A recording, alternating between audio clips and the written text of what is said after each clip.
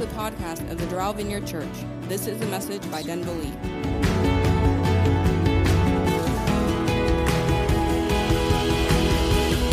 Last week, I had a message, the story of the Bible, and in that message, I talked about the central theme of the Bible and just how important it is that we understand the central theme of the Bible and to not get lost in all the details and then allow the details to pull us apart.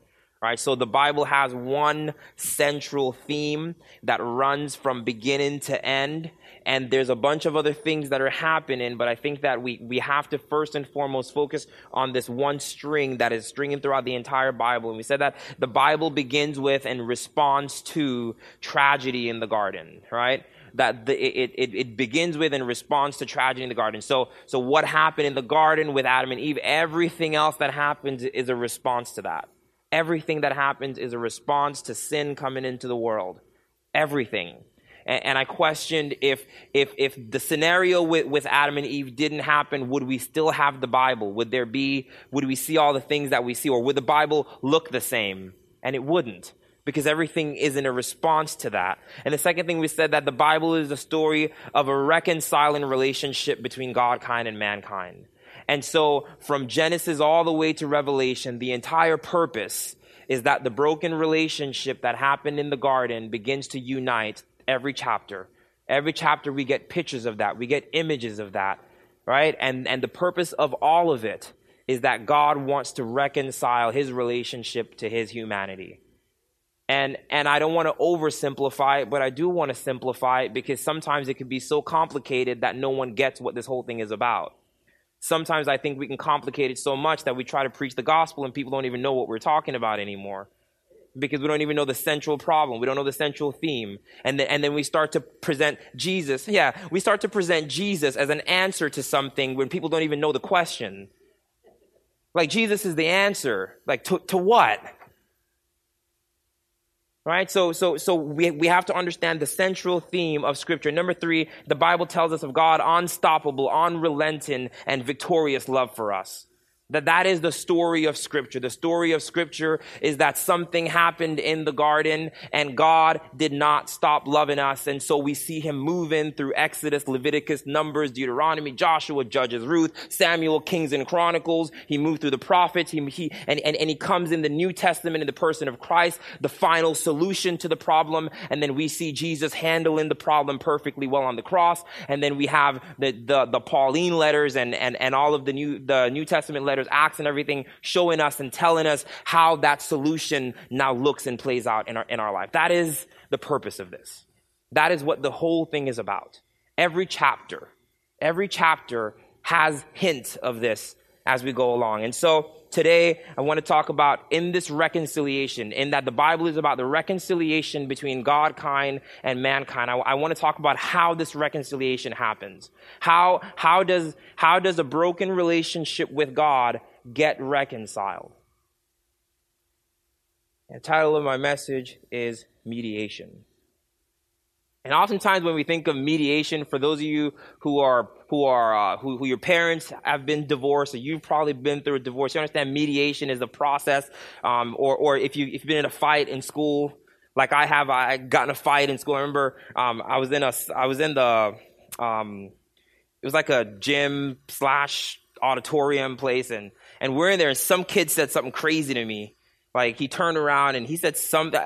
I was kind of mad anyway, but he turned around and said something crazy, and I kicked him. I just kicked him, and he flew over the chairs, and I got suspended from school, and then I went back, and then we had to sit down in the counselor's office through mediation, and now I had to look this kid in the face, and like, they're trying to get us to be able to have class together, and I'm like, I'm sorry I kicked you and made everybody laugh at you, and he's like, I'm sorry for what I said. And then the counselor was serving as the mediator. He was mediating the relationship between me and this person. And so the Bible makes it clear that there is indeed one central problem, and that Jesus is the central solution. And so Jesus is the mediator of this solution. And it makes it clear also that Jesus is the solution to the problem, right? So the problem of sin, Jesus is the solution. And it's important that we diagnose what the problem is, because if we don't diagnose what the problem problem is, then we will mistreat the problem. One preacher said, whatever we misdiagnose, we'll mistreat.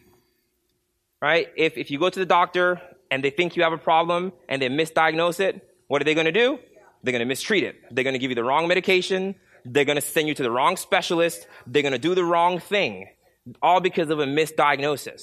And so whatever you misdiagnose, you're going to mistreat. And I think if I could just put my message out there, save us some time. If you feel the problem is people, if you have a people problem, you have misdiagnosed the problem and you will mistreat people. Really simple. If you think the problem is that people sinned in the garden, and when you look around you, you're seeing, well, these are the people who are causing this problem. It's the government. It's the man in the White House that has this problem. It's this person. It's my neighbor. They have the problem. It's my boss. He just won't stop. And it's my coworker. And this person pulled me down, and this person talked about me, and it was my mother, and it was my father, and I came from a broken home, and my uncle did this, and this person didn't love me. If you have a people problem, you will mistreat people. And that is anticlimactic to the message that Jesus come to share when he says to love. So I want to begin with the Beatitudes, things like Matthew 5. Matthew 5, verse 43, Jesus begins, he says, "You have heard it said to love your neighbor and to hate your enemy.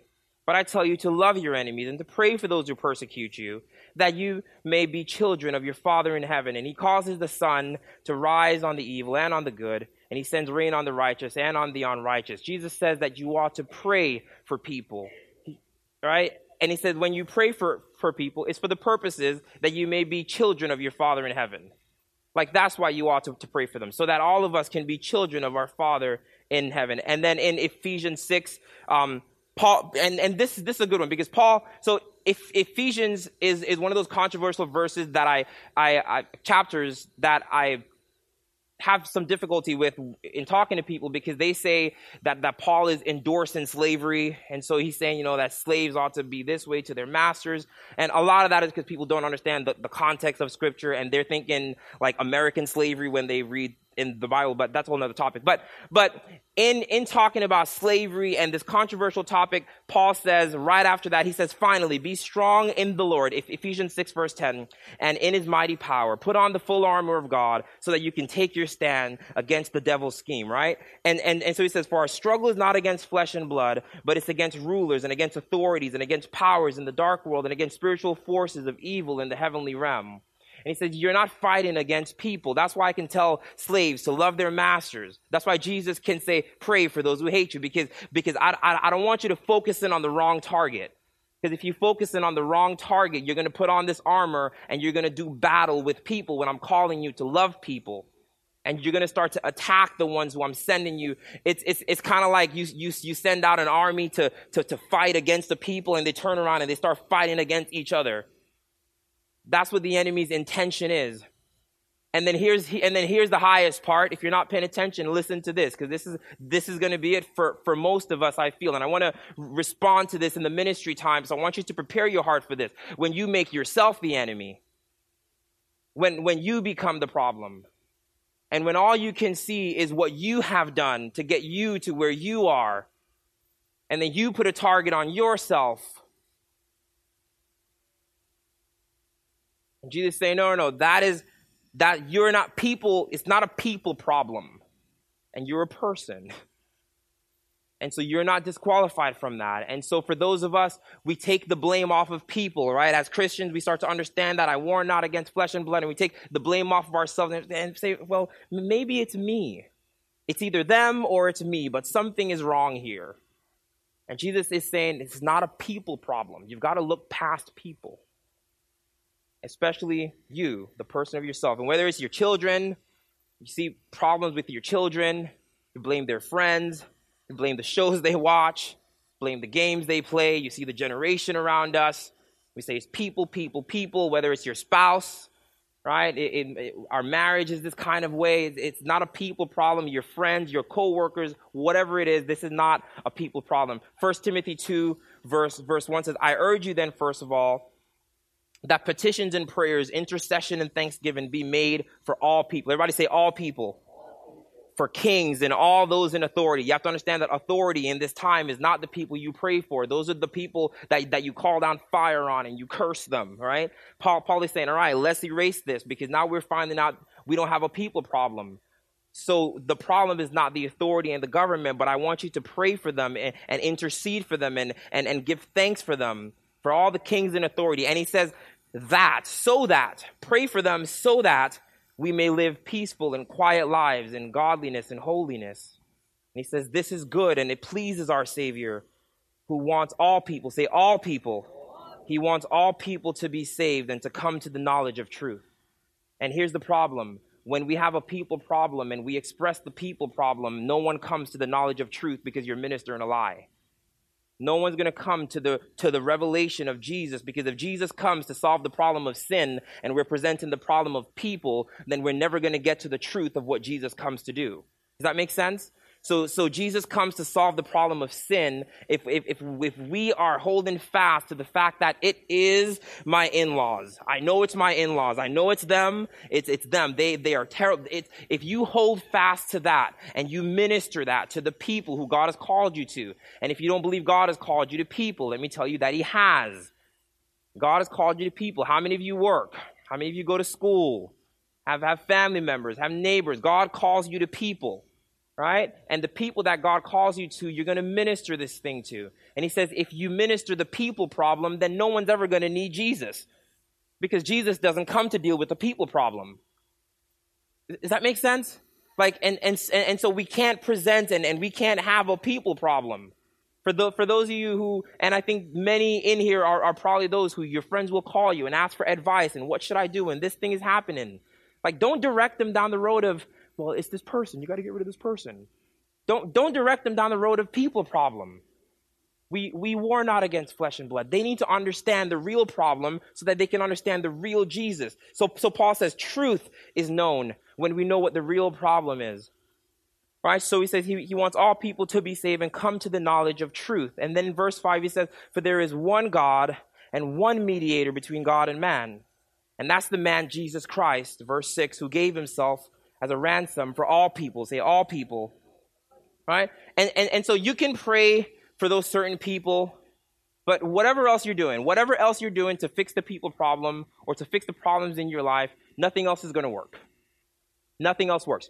I've kind of concluded that every single problem, and this is how I started to have to look at life, is that every single problem, I want you to start thinking about all of them. Every single problem. I want you to think about overseas. I want you to think about locally. Think about your job. Think about whatever problems. Every problem. Think about your personal problems, your personal struggles, your personal hang-ups. Every problem. All of them. Business problems. Think about your bank account. Every problem. What are some other problems? Bank account again. Think about that other bank account, right? All your problems. Every single problem. This is really important. That's why I'm stressing it. Every problem stems from the problem of sin. Every single one. There's not a problem that doesn't stem from the problem of sin.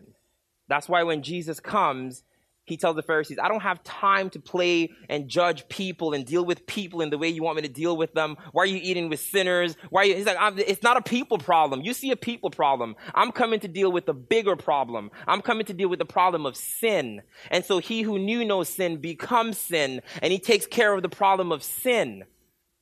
And so we can't be as the Pharisees who still think that we have people problems, so Jesus needs to deal with people problems. Jesus deals with the core of the problem, which is sin. And by praying for them, you partner with Christ in the ministry of reconciliation. So Paul says to pray for them. He says there has to be a point where you start to love people. Right? And I've been encouraging our body. Like, if you haven't heard this from me before, I've been encouraging you over and over and over again to force yourself to love the people that are hard to love. Like, you have to. It's not even an option. You have to. And I thank you for those of you who've taken on the challenge. Some of you have shared, like, I've really been struggling to love this person. Yeah, keep on struggling to love them. Because then you're going to get to the root of what the problem is, and people will no longer be the problem. This is going to get exciting in a second, I promise. Just keep on listening. And so Romans 5, verse 12, if you go to Romans 5. So let's look at the central problem here, right? Let's look at the central problem, because that's what, like, ministry, like, for those of you who are in ministry, if we're going to do the thing that Jesus called us to do, to go into all the nations and make disciples, baptizing them in the name of the Father, the Son, and the Spirit, if we're going to go out and preach the gospel, if we're going to make the love of God known, like, if we're going to go into some of those questionable places and bring the glory and the goodness of God, like, how many of you, like, that's what you signed up for? Like, when I became a Christian, like, I signed up to go and make God known. Like, I need to make Jesus known. All right, 4 people. Awesome. I'll take you on my team, right? Like I'm ready to make Jesus known. I came to some conclusion. Krista, my wife, and I were driving in the car yesterday, and we're just having an exchange, and I was like, I can't find any other reason for my life. Like what else am I going to do? Like what else am I going to do? But there's the best thing I can do is just live a life that is going to make Jesus known. Like, yeah, all right. So we can, again, I don't want you to just amen it. But everything laid down to make him known. Like, I need to make Jesus known at any expense, at all expense. Everyone needs to know him. If you don't have the pulsing of your heart that's saying, everybody needs to get this. It's like when you go to a good restaurant and the steak is so good, you call your friend, like, you've got to go to this restaurant. If you don't go to this restaurant, you're never going to have the best steak in the world. And the service is good, and the wine is good. Everything is good at this restaurant. And the price is awesome. You've got to go. And you email them, you text them, you bring coupons and give it to your friends in church. You've got to go to this restaurant. Like that's how I started to feel about, I was like, you've got to know Jesus. Like, you've got to experience the love of God, the creator. Like, there's nothing else what else am I going to do with this life? Like, what else am I going to do? Like, nothing else is worth it. Like, I came to those conclusions. Nothing else is worth it than to make Jesus known.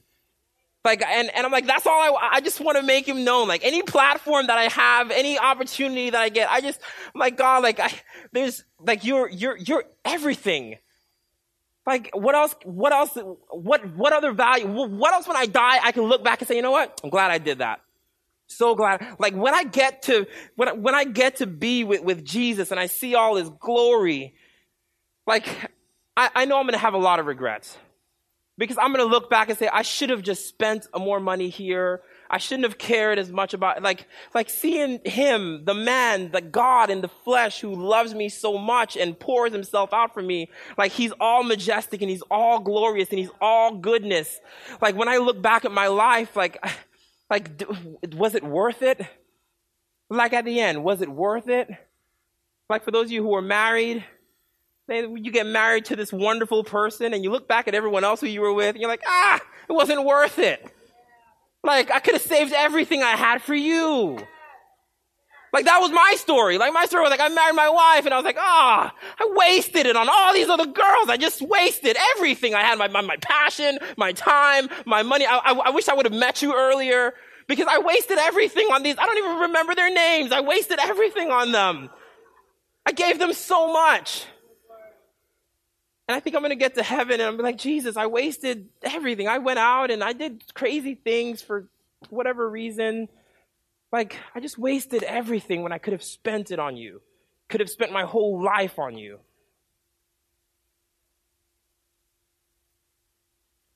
The problem begins with sin. Sorry, we're going to go a little longer today. We had some other homekeeping stuff that we had to do. The problem of sin comes from and begins with God. All right. The problem of sin begins with God. All things begin with God. And the problem of sin, the problem of sin started when God began to speak. So Romans 5 verse 12 says, therefore, just as sin entered into the world through one man and death through sin, in the same way came to all people because all sinned. And to be sure, sin was in the world before the law was given. but sin is not charged against anyone's account where there was no law. And so Paul is saying that people were sinning before they had the law, right? And so sin existed before Moses, before you knew everything that you know to be a sin. Paul says sin was already in the world, right? And so we have to have a different context of sin then, rather than like, you shouldn't be doing this. Like, well, the Bible says this. Paul says sin existed before the Bible said anything. So if the only context you have for sin is what the Bible says, Paul says you gotta understand the central problem here. Because he said sin existed before the law was given. And he goes on, if you read throughout all Romans 5, we see that sin occurred when God speaks. God speaks, and God gives an instruction. And just consider this. God gives an instruction, and he says, you can eat of any tree, but don't eat of this one. Right? And when God speaks and gives an instruction, he if there's no possibility to rebel against what God says, then there'll be no purpose of God saying anything. Like, if they could not have rebelled against God, God would not have said anything. We never speak to things that have no option but to obey us. Like, I don't talk to my TV. When I push the button, it better turn on. That's why I don't talk to it. Like, I don't talk to the chair I'm about to sit in. Like, I'm going to sit in there. You have no choice but to hold me up. But then when I get ready to engage people, I have to talk to you because you have options. You may or may not want to, like, hey, can you go turn that TV on? I have to tell you because you may or may not. There's an opportunity for you to not go in alignment with what I'm saying. So the moment that God begins to speak, there's a possibility for rebellion. So it begins with God who speaks. And here's the problem. If God never speaks, if he never says anything, so you're saying, well, then why doesn't he just not speak? Because when he speaks, he opens up the door for rebellion. So God, if you were really intelligent, you would just not speak.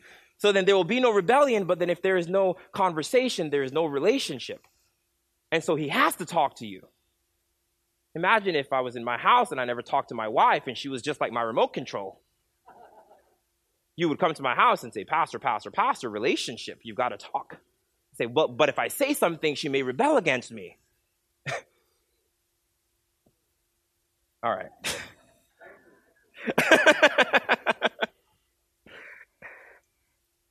Verse 13, Ephesians 5 says, to be sure, sin was in the world before the law was given, but sin is not charged against anyone's account where there is no law. And then in verse 14, he talks about people who did not sin by breaking the command. And when the Bible uses the word sin, it's referring to two different things, right? So one of the biggest problems I have with teaching this and kind of explaining this is that the Bible uses the word sin to talk about two different things, right? And that can get confusing because then we hear sin and we have one dimension on sin. So I'm going to explain a little bit of this and use two different languages to kind of help us to grasp what Paul is saying all throughout Romans 5 here.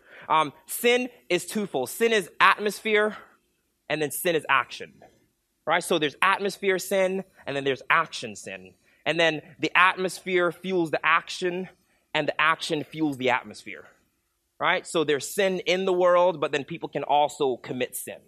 Sin entered into the world. And when Paul said sin entered into the world, he's not saying the sin of your choice finally came down. He's saying the atmosphere was changed. And he's saying sin entered into the world, and so all have sinned. He's not talking about sin entered into the world, and so this child who was just born has like whatever sin, like he didn't steal anything. No, he's saying the child was birthed into an atmosphere of sin because sin is in the world, and so he now sinned. And so when he says all have sinned, says, well, so people ask, well, what about the babies? Like, what is God going to do with the babies? Well, everyone was born into this atmosphere of sin. And so when I say, yeah, that baby has sinned, like, it gets complicated because then people are thinking, well, what did this poor little baby do? Right? So it's atmosphere, and then it's also action. And so evil produces the atmosphere. It is evil that comes in, and it persuades our ability to obey God. Right? It's evil that comes in and says, hey, you ought to do this instead of what God is saying. God is saying, go, you ought to stay. Like, God is saying that you ought to try this, like you ought to just stay where you are because it's safe. Right? Like, evil is the thing that comes in and produces rebellion. Evil comes in and produces rebellion, and this automatically violates love. This automatically violates love. Now, if this may seem minute, like God says something and you don't do it, and so like it might, like, what's the big deal? Like if they just ate one fruit, like God could have said, hey, I forgive you, like mend it up really quick, like what's the big deal, right? Like it might seem minute, like if I ask you to do something and you don't do it, like no one's going to expect the whole universe to be thrown off tilt, right? But then when God is the person speaking, the God who upholds and who creates and who runs the entire universe, the moment that, like I talked about love, I always try to explain love and the Trinity. One of the greatest pictures that the Lord has given me is just if you imagine this triune being, Father, Son, and Spirit, and just imagine them circular. You know, like, ever seen the glow sticks where you like people are like they're raving and they're doing the whole glow sticks, right? And it's like this big circle, and all they're doing is like they're perfectly loving one another, right? And so the Father pours everything out into the Son pours everything out into the Spirit pours everything back up into the Father, right? Like that's what the Trinity looks like. It's this triune love, and this is how God existed before he spoke anything, before the world began. It's this triune love affair between, and they're loving each other so much that they look like one, right? And so the Father empties everything he has into the Son, and he reserves nothing for himself. He saves nothing. Everything he is, every dime he has, every passion he has, everything he ever was for all eternity, he takes it and pours it into the Son. And so the Father becomes nothing. And when the Father becomes nothing and Jesus is everything, Jesus then takes it and he pours it into the Spirit. And Jesus becomes nothing and he pours everything. And then the Spirit knows that, hey, I can empty myself freely and give it back to the Father. Because I don't have to be afraid to be empty, because I trust that this other one is going to fill me. And so that's what love looks like. When you fall in love, like that's why when you marry someone and you love them, you put them on your bank account, like you give them checks, they have access to all your stuff. Because like, I'm going to give you everything I am because I trust you and I know you're going to take care of me, right? And it's this, but then when that is violated, so when God speaks and this, and the God's plan has always been for this perfect circle for us. He said, I'm going to create men, and then I'm going to take them into this thing. And you all are going to get caught up in this fierce love affair. And so I'm going to create you, and I'm going to suck you into this thing. And then I'm going to pour into you, and you're going to pour into Jesus. Jesus is going to pour into the Father. And this whole thing, and then you're going to be expressing life on earth. I'm going to expand this empire called God. And when I expand this empire called God, I'm going to include you into it. And all you've got to do is not be afraid to expose everything, because God's going to fill you. Like, this is your example, right? And so be like the Son. The Son fears nothing. He doesn't fear being empty. He doesn't fear being poor. I shared last week, I've never met anyone who's homeless and was like, I just gave up too much. Right? Like, I gave away too much money, wrote too many checks to the Red Cross, gave to too many churches. I was too generous. That's why I'm poor and homeless. That's no one's story. I've met possibly hundreds of homeless people on the street. That's never been anyone's story. If you know anyone who that's their story, please come and tell me so I can apologize to everyone. Right? But if you empty yourself before God, confident that he's going to fill you, that was God's plan for us. And so disobedient now means something. Disobedient now is not just you not doing what God says. It's you messing up this whole big, perfect, circular love affair. Right? You're messing up this whole thing. What are those called? The gear things that they grind together? What are they called? The gears? Is that what they call gears? Okay. Right? So like, it's like gears, like they're perfectly rotating with one another. And you imagine that on a big machine. Like, if you put something in one of them, the whole thing gets thrown off. If you break one of their spokes, everything gets messed up, because they're all interconnected and they turn together, right? And they belong together. So the moment that one of those gears go off track or go off loop or break a belt, anytime anything is introduced into that, it throws the whole system off. And so that's why sin is the problem. Because sin threw off this whole big gear system that God had going. And so rebellion, and I know that we use the language of that, it separates us from God. But I think if we could use something to understand this better for the purposes of going out and doing what God called us to do, it doesn't ruin people's relationship with God. It just changes the context. So you imagine people who are married and they have kids.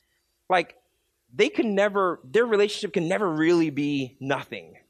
right? Because if they both love the kids, like, you're still going to have to, at some point, deal with this other person. All that happens is it changes the context of your relationship. It doesn't end your relationship altogether when you get a divorce with kids. Like, your relationship is now changed. You still have some type of a relationship. It's just not a good one. I say that to say that I believe that every person has a relationship with God, but it's just not a good one. Because most people have some idea about God. And for those who refuse to believe in him, it's because they have a bad relationship with him and not that they have no relationship with him. And so Jesus comes to mediate. That's why he's the mediator. Not because you have no relationship, because you have a broken and a hurt relationship with God. And so he comes to mediate that relationship. And so everyone has this relationship with God. And nothing else can mend people's relationship with God but God himself. Nothing. Nothing.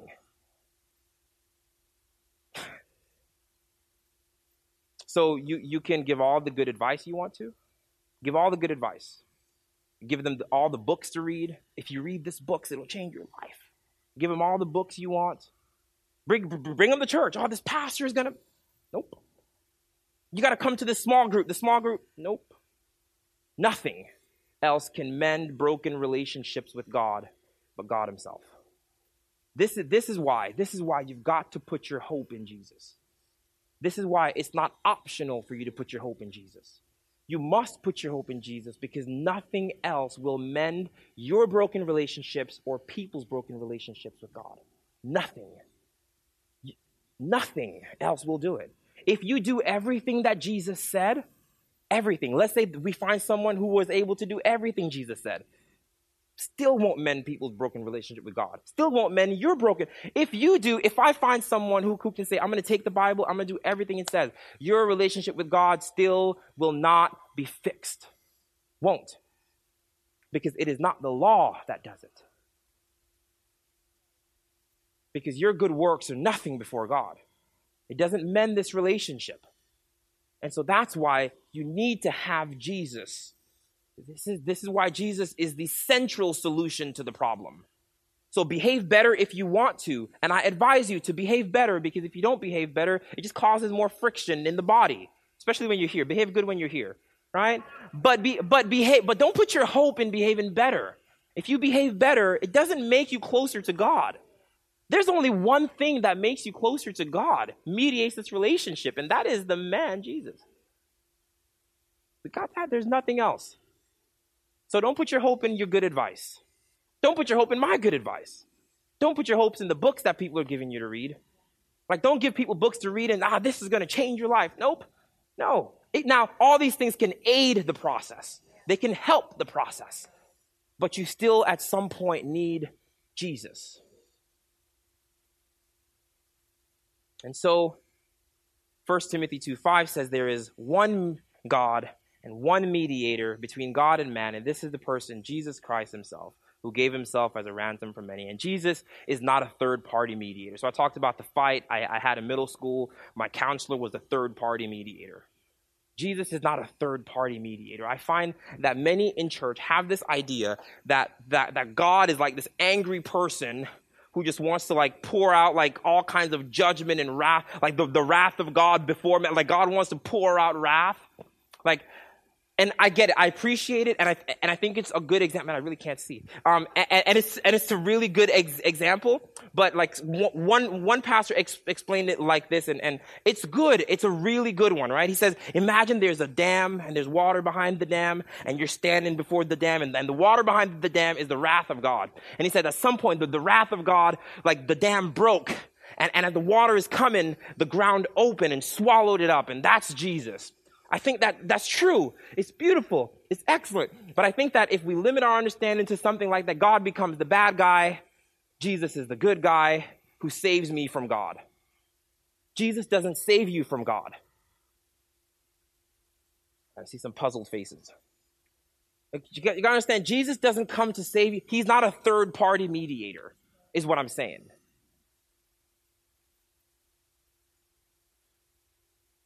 The work that Jesus comes to do, he does it in himself, right? He is, and again, my desire today is that you would just fall more in love with Jesus, right? So just soak this up, right? Jesus is the work that is done. Before he goes to the cross, before he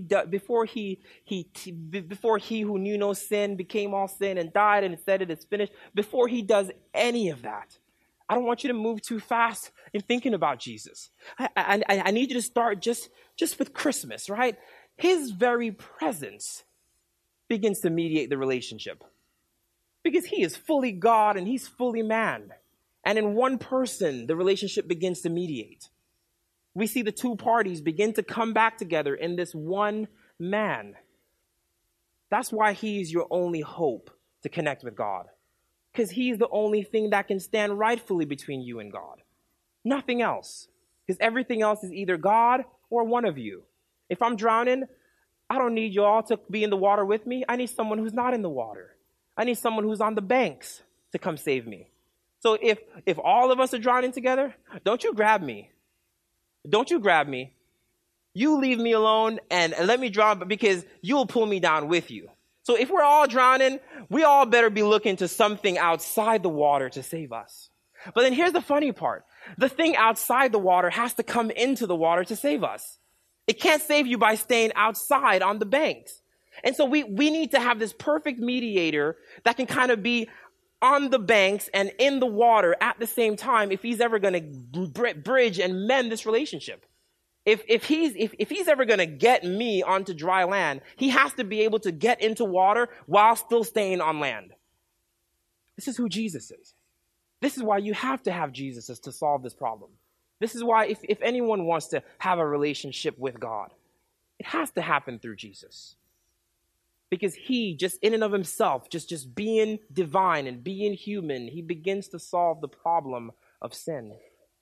And he does a really good job. And Romans 5, verse 15 says, "But the gift is not like the trespass. For if many died by the trespass of one man, how much more did God's grace and the gift came by the grace of one man, Jesus Christ, and overflowed to many?" It's like, if you saw what Adam can do, if you saw, and Adam was in the water. Adam didn't have 1 foot on and 1 foot off. If you saw what Adam can do, then here's what Jesus can do. This is why you have to put your hope in him, because he's not just the second Adam. I know Paul says he's a second Adam, but Paul is not saying that like there's Adam and then there's like a new. He's saying like Jesus is the second. He's come to undo what Adam did, but he's like Adam 2.0. Right? Like he's an upgraded version of who Adam was, because he could do something that Adam could never have done. Verse 16 said, "Nor can the gift of God be compared with the result of one man's sin, and the judgment that followed one sin and brought condemnation. But the gift that followed many trespasses brought justification." It says Adam did one thing and messed up everything. But then here's all of us. We did many things, and this one man is going to clean up much. Now you tell me which is greater.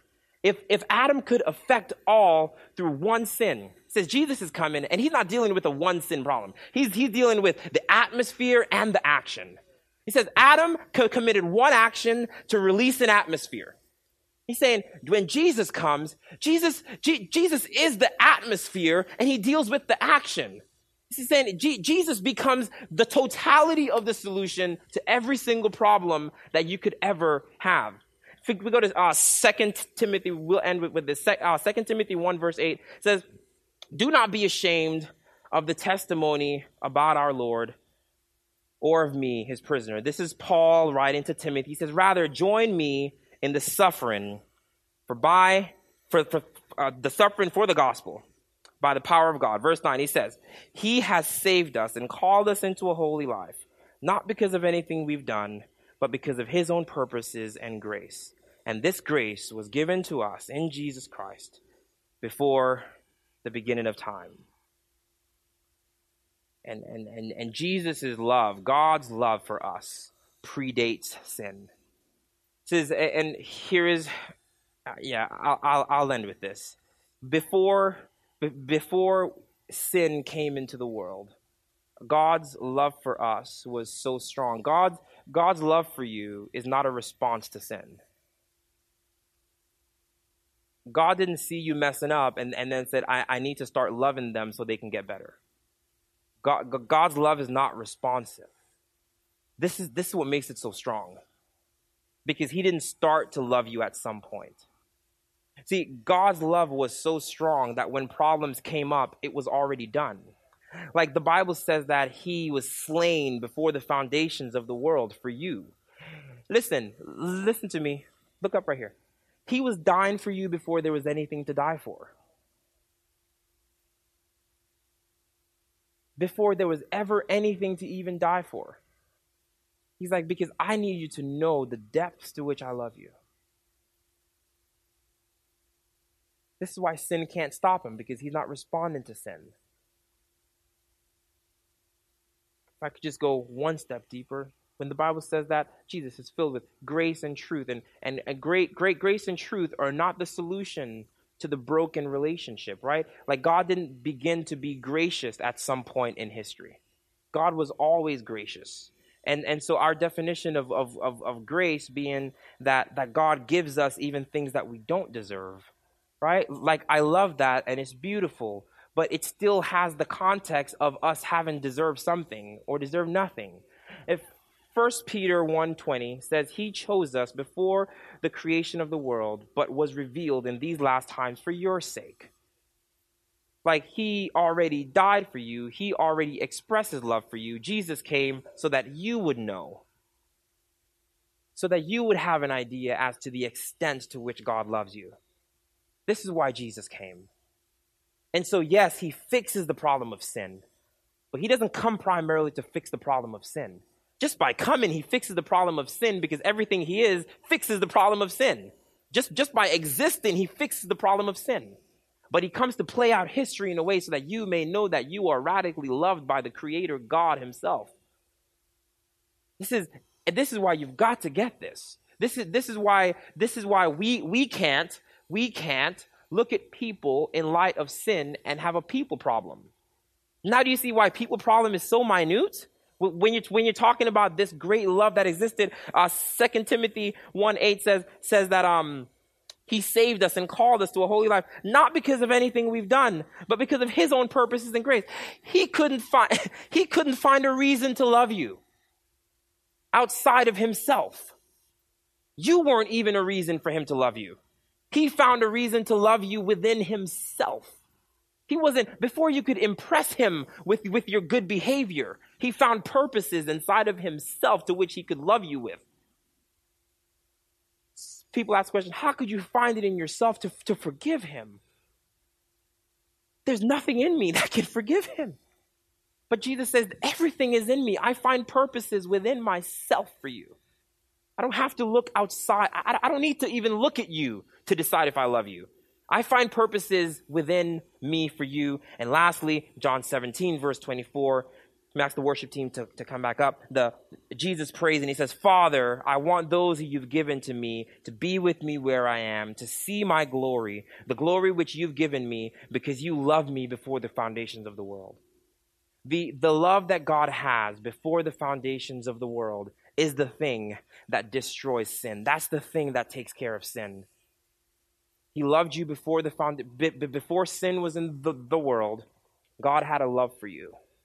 And so when sin came, the antidote was already there. The solution was already there. Did you guys see that? Like it already existed for you. And so if there was no sin, his love would still be there. And then here's the magic of it all. He then calls you to love like that. That's what he calls us to be.